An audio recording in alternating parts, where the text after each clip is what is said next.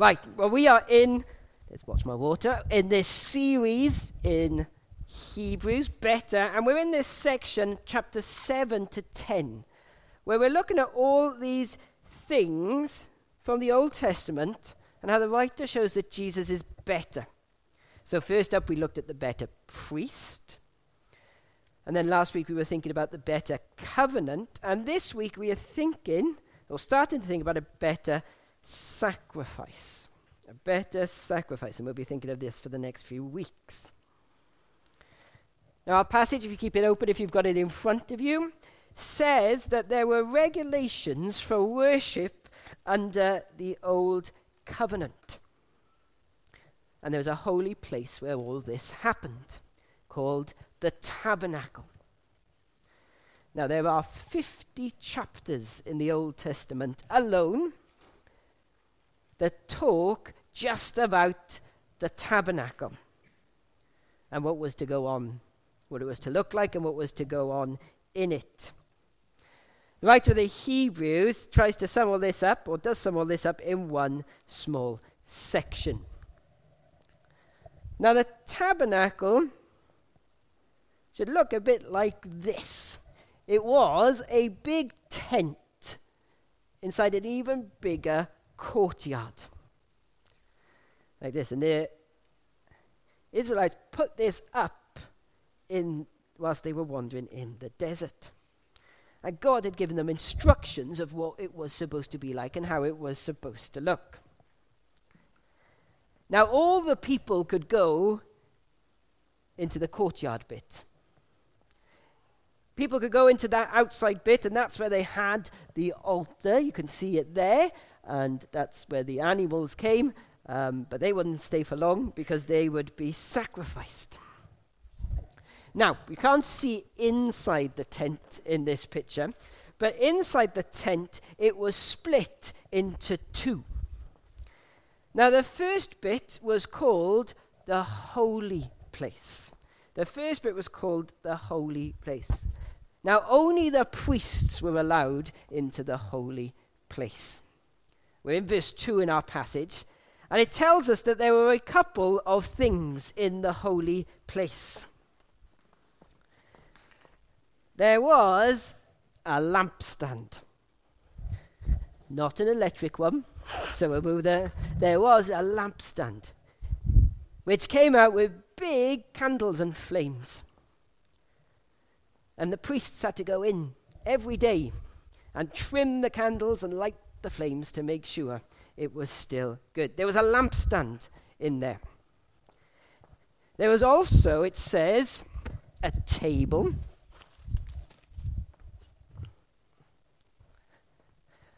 And on the table was put the daily bread. So there it is. Wraps is probably closer to what it was, but there we are. So we've got the table, it says, and then the bread of presence that would be put on the table. And the priest's job was to make sure that that bread was fresh and changed every day. So the priests would come in, they'd look after the candles, they'd look after the bread. Now, there was one more thing in the holy place, the book of Exodus tells us, when this is all set up, the altar of incense. It sat right about here, this side of the curtain. Although the author of the Hebrews says it was on the other side of the curtain. Did he get it wrong? He's a bit of an expert in Old Testament. Why has he said that? Well, we're not going to talk about that this morning, but there's your homework for life group this week. Why does he put the altar of incense on that side of the curtain when on Exodus it says it's on this side of the curtain? There we are. Come to life group this week and we'll talk about it. But there was a curtain, a great big curtain. Cameron, can you come and help me? Can you come and help? I thought Cal would be here this morning. I was going to get Cameron and Cal to be the curtain because I thought it would be good to have the Scottish as an unbreakable wall today. That would be fitting. You stand there. But Rob, can you come and help me as well?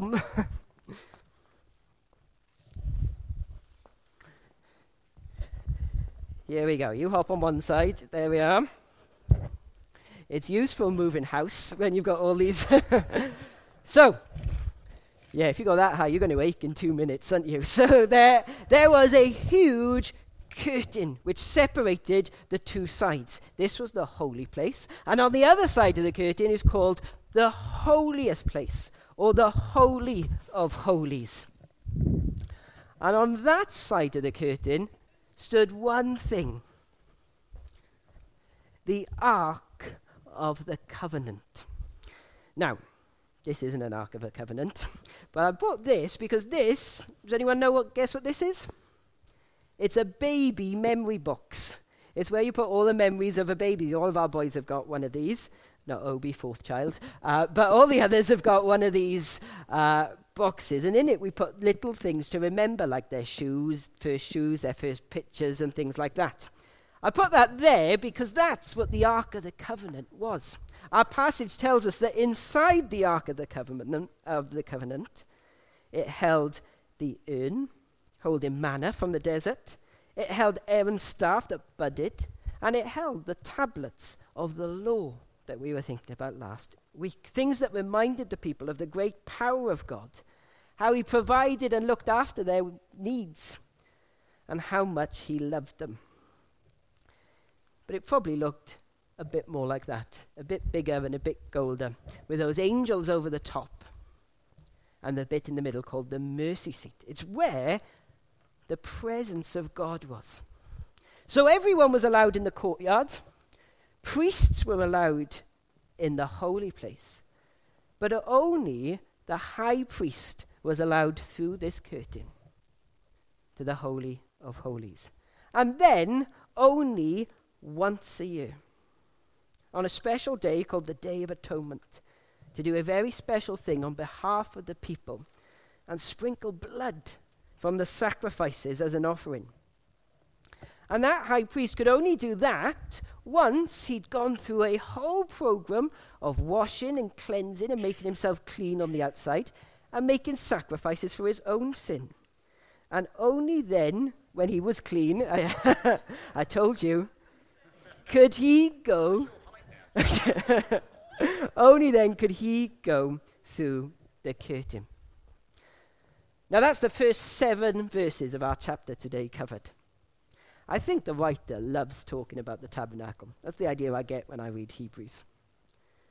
When he's describing all the different bits. He says at there, verse 5, he says, of these things we cannot speak now in detail. It almost feels like he could and he would want to.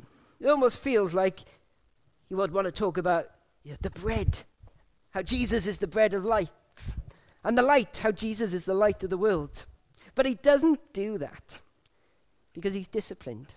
And he's here to make this overarching point of the purpose of the tabernacle and all these things. And he shows us that the tabernacle, well, there it is on the inside. The tabernacle is a place of problem and promise. Okay, chaps, you can go now. There we are.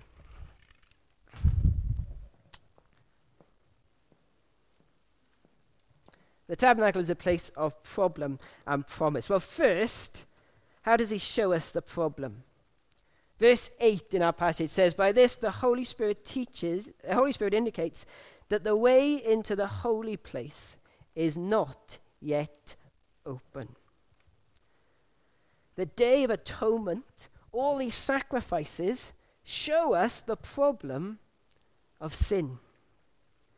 That our rebellion against an almighty God is a problem. These things we say with our mouth, do with our hands, and think in our heads.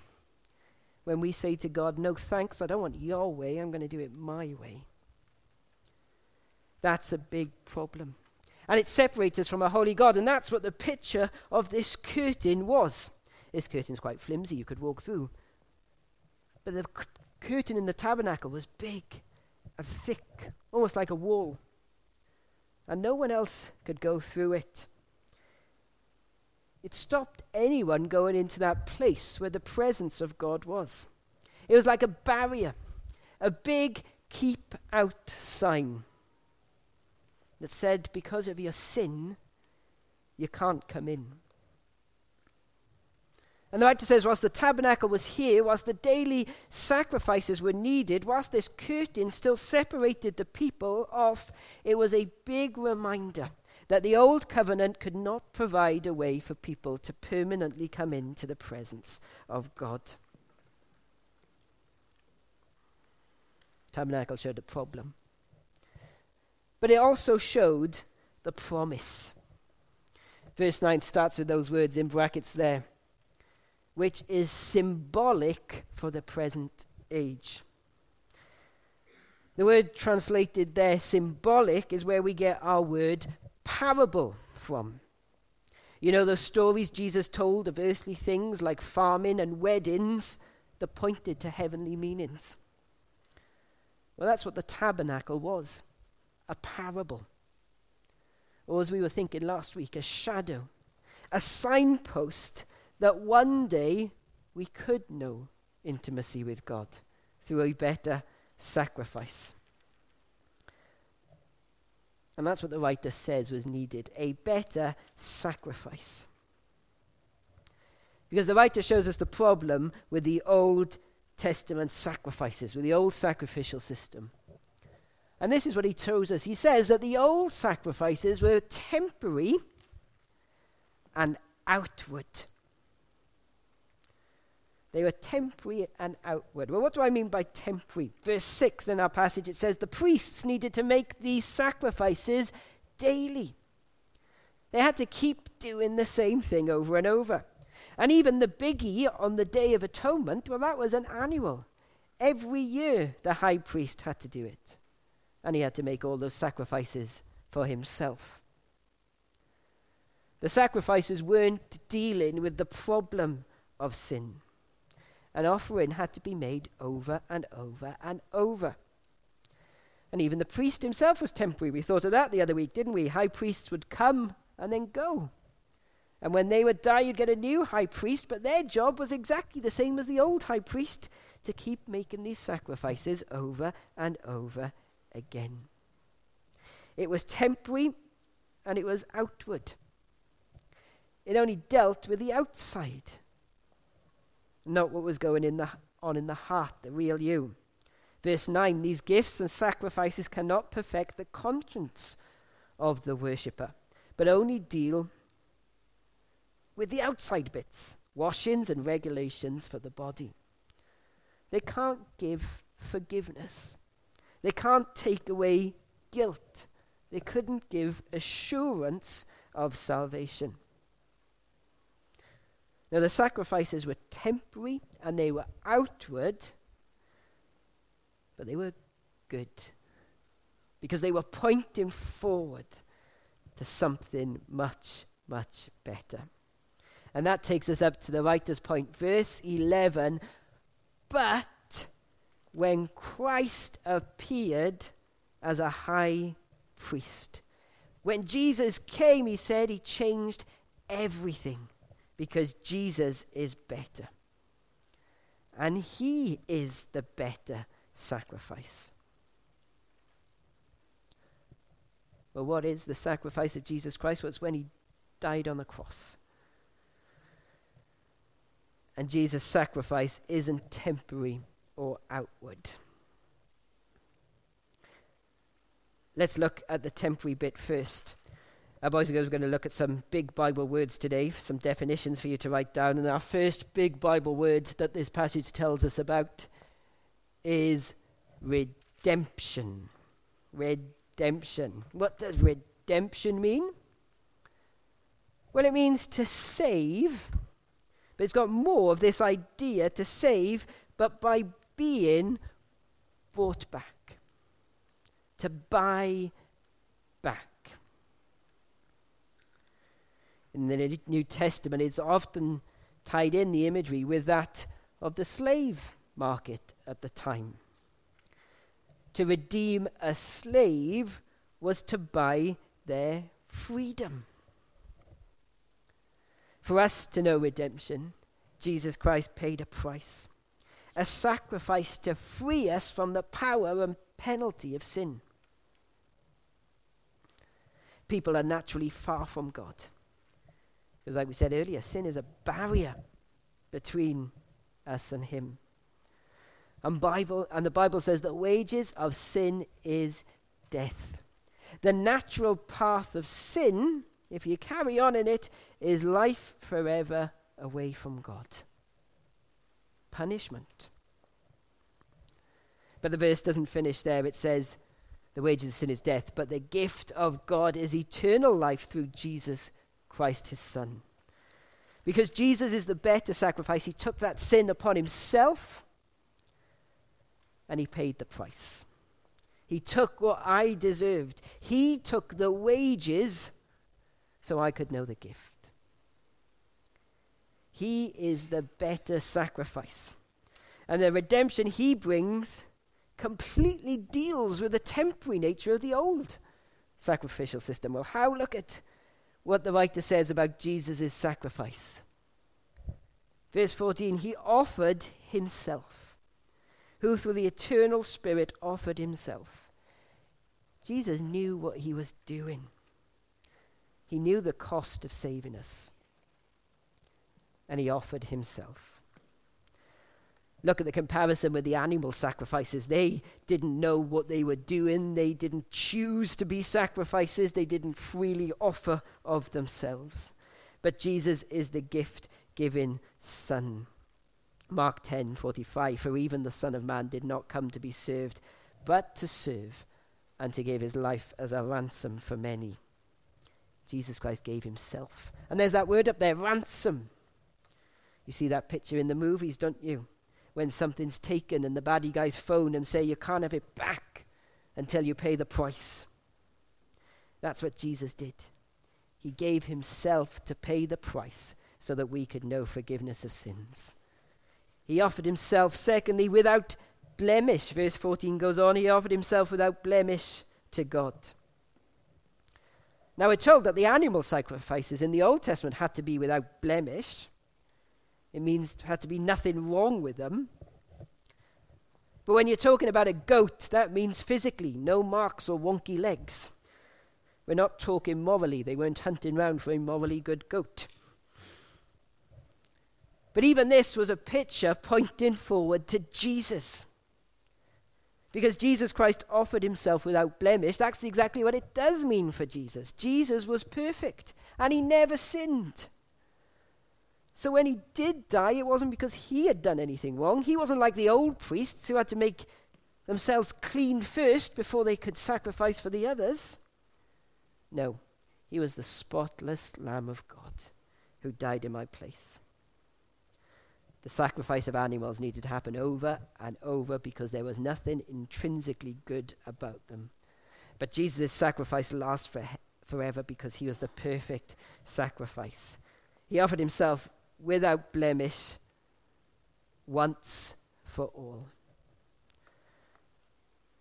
This is how the writer says in verse 12, and deals with the temporary altogether. He entered the holy place once for all, into the holy places. The sacrifice of Jesus Christ is full and final. It does not need repeating. It was a single act of sacrifice. He completed the work of salvation. Unlike the animal sacrifices that the old priests had to keep bringing, Jesus died once. Jesus suffered once for sins, the righteous for the unrighteous, that he might bring us to God. You see, the contrast is there. In the old covenant, there were daily reminders and a big annual one that people are sinful and cannot approach God. But the once-for-all promise of the new covenant says that because of Jesus' sacrifice, God says, I will remember their sins no more. That is why Jesus redeems us. But that's no temporary redemption. He entered once by means of his own blood, what securing us an eternal redemption. Jesus' sacrifice is better because it deals with the temporary nature of the old. It's a once for all, eternal, redeeming sacrifice. But what about the outward only bit? Well, I've got two more big Bible words for you, boys and girls. How do we deal with the outward bit? And the first is purification. Purification. I wonder if you know what that means. You see? It means to make clean. And the problem with the old sacrifices, they were concerned with the outside, about being clean on the outward. Verse 13 gives us an example. It talks about the sprinkling of a defiled person with the ashes of a heifer. Now this is where some people lose these Old Testament sacrifices, because it does sound a bit weird, doesn't it? You can read all about it in Numbers 19, if you want. But this is what he's talking about here, and it tells us in Numbers 19. It's what you did if someone had become ceremonially unclean. Now that could happen in a number of ways. Usually, though, if you'd been around someone who had died. So there was this ceremony, because you were now unclean, to make you clean again. And what the priest would do is take this bull and sacrifice it all. There are some good bits in Numbers 19 where it says it takes the skin, the flesh, the bones, and the dung. The only one, it says the dung was burnt in this sacrifice as well. So he takes the dung as well, and he burns it all. And then he takes the ashes, mixes it with water, and then it's sprinkled on the unclean person. And this would make them outwardly clean again. It does sound a bit weird to us, doesn't it? But this is what they'd been doing for hundreds and hundreds and hundreds of years. But this is the writer's point. It's the old lesser to the greater argument. He says, if doing that which you've been doing and agreeing to makes you clean on the outside, how much more will the sacrifice of the Son of God, who willingly gave himself, the sinless Saviour, to die in our place, to take our punishment, how much more will that make you clean, but not just the outside? Make us clean on the inside. The blood of goats and bulls cannot take away sin, we're told. But they were pointing forward to the one who could. The whole process of being ceremonially unclean and clean was to show how unholy we were, but to point forward to the one who could make us clean everywhere. The blood of goats and bulls can't take away sin, but they were pointing to the one who could, the better sacrifice, who makes us clean within. The blood of Jesus Christ cleanses us from all sins. Which leads us on to our final big word of the day, liberation. The final box on your sheet, boys and girls. Liberation, it means freedom, to be set free. Because the old system dealt with the outward only, there wasn't freedom under the old system. According to this arrangement, gifts and sacrifices, verse 9, are offered that cannot perfect the conscience of the worshipper.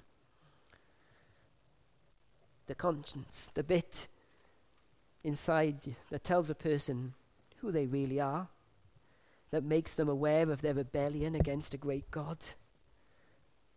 The bit where guilt comes from. And animal sacrifices couldn't do anything about that bit.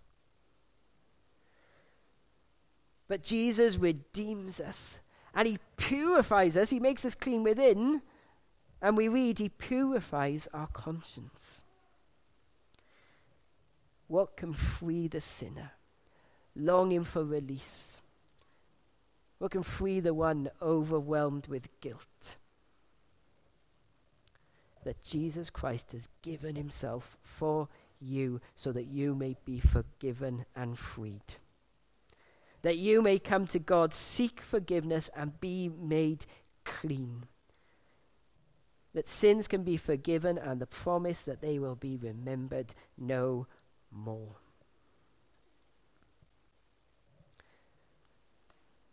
And what of the Christian who thinks, I've sinned again, I'm no good, I can't come before God? Well, he's freed you too.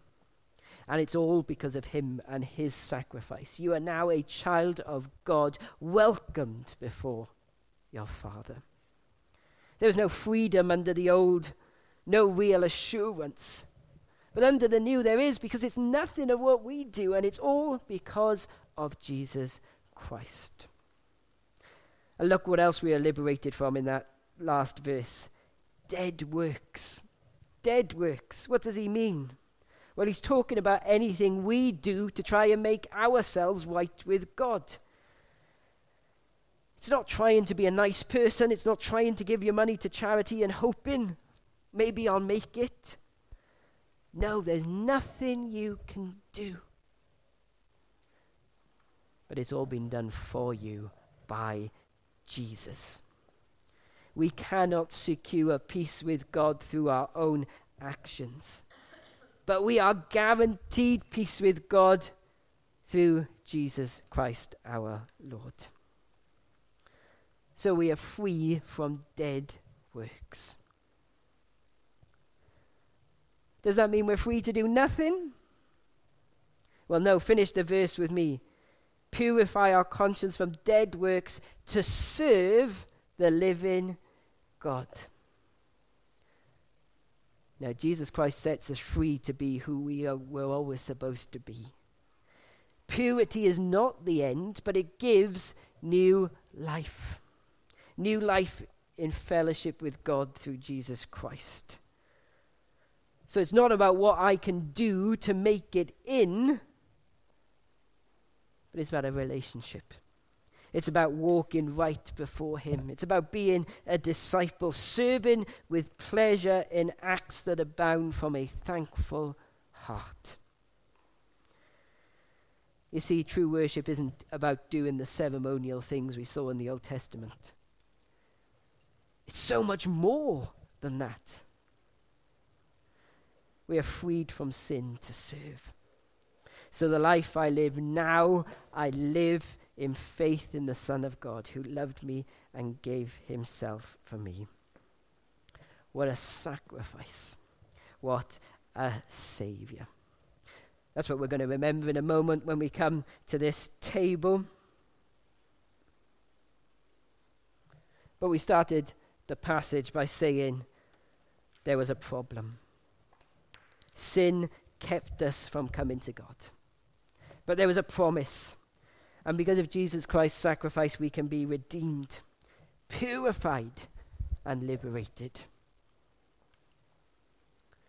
And if you are living in this promise, well, now we can do as we read in chapter 4 and take joy in the fact that we can draw near with confidence to the throne of grace. Go through the curtain because Jesus has done it. We'll get there in chapter 10. And if you're not living in the promise today,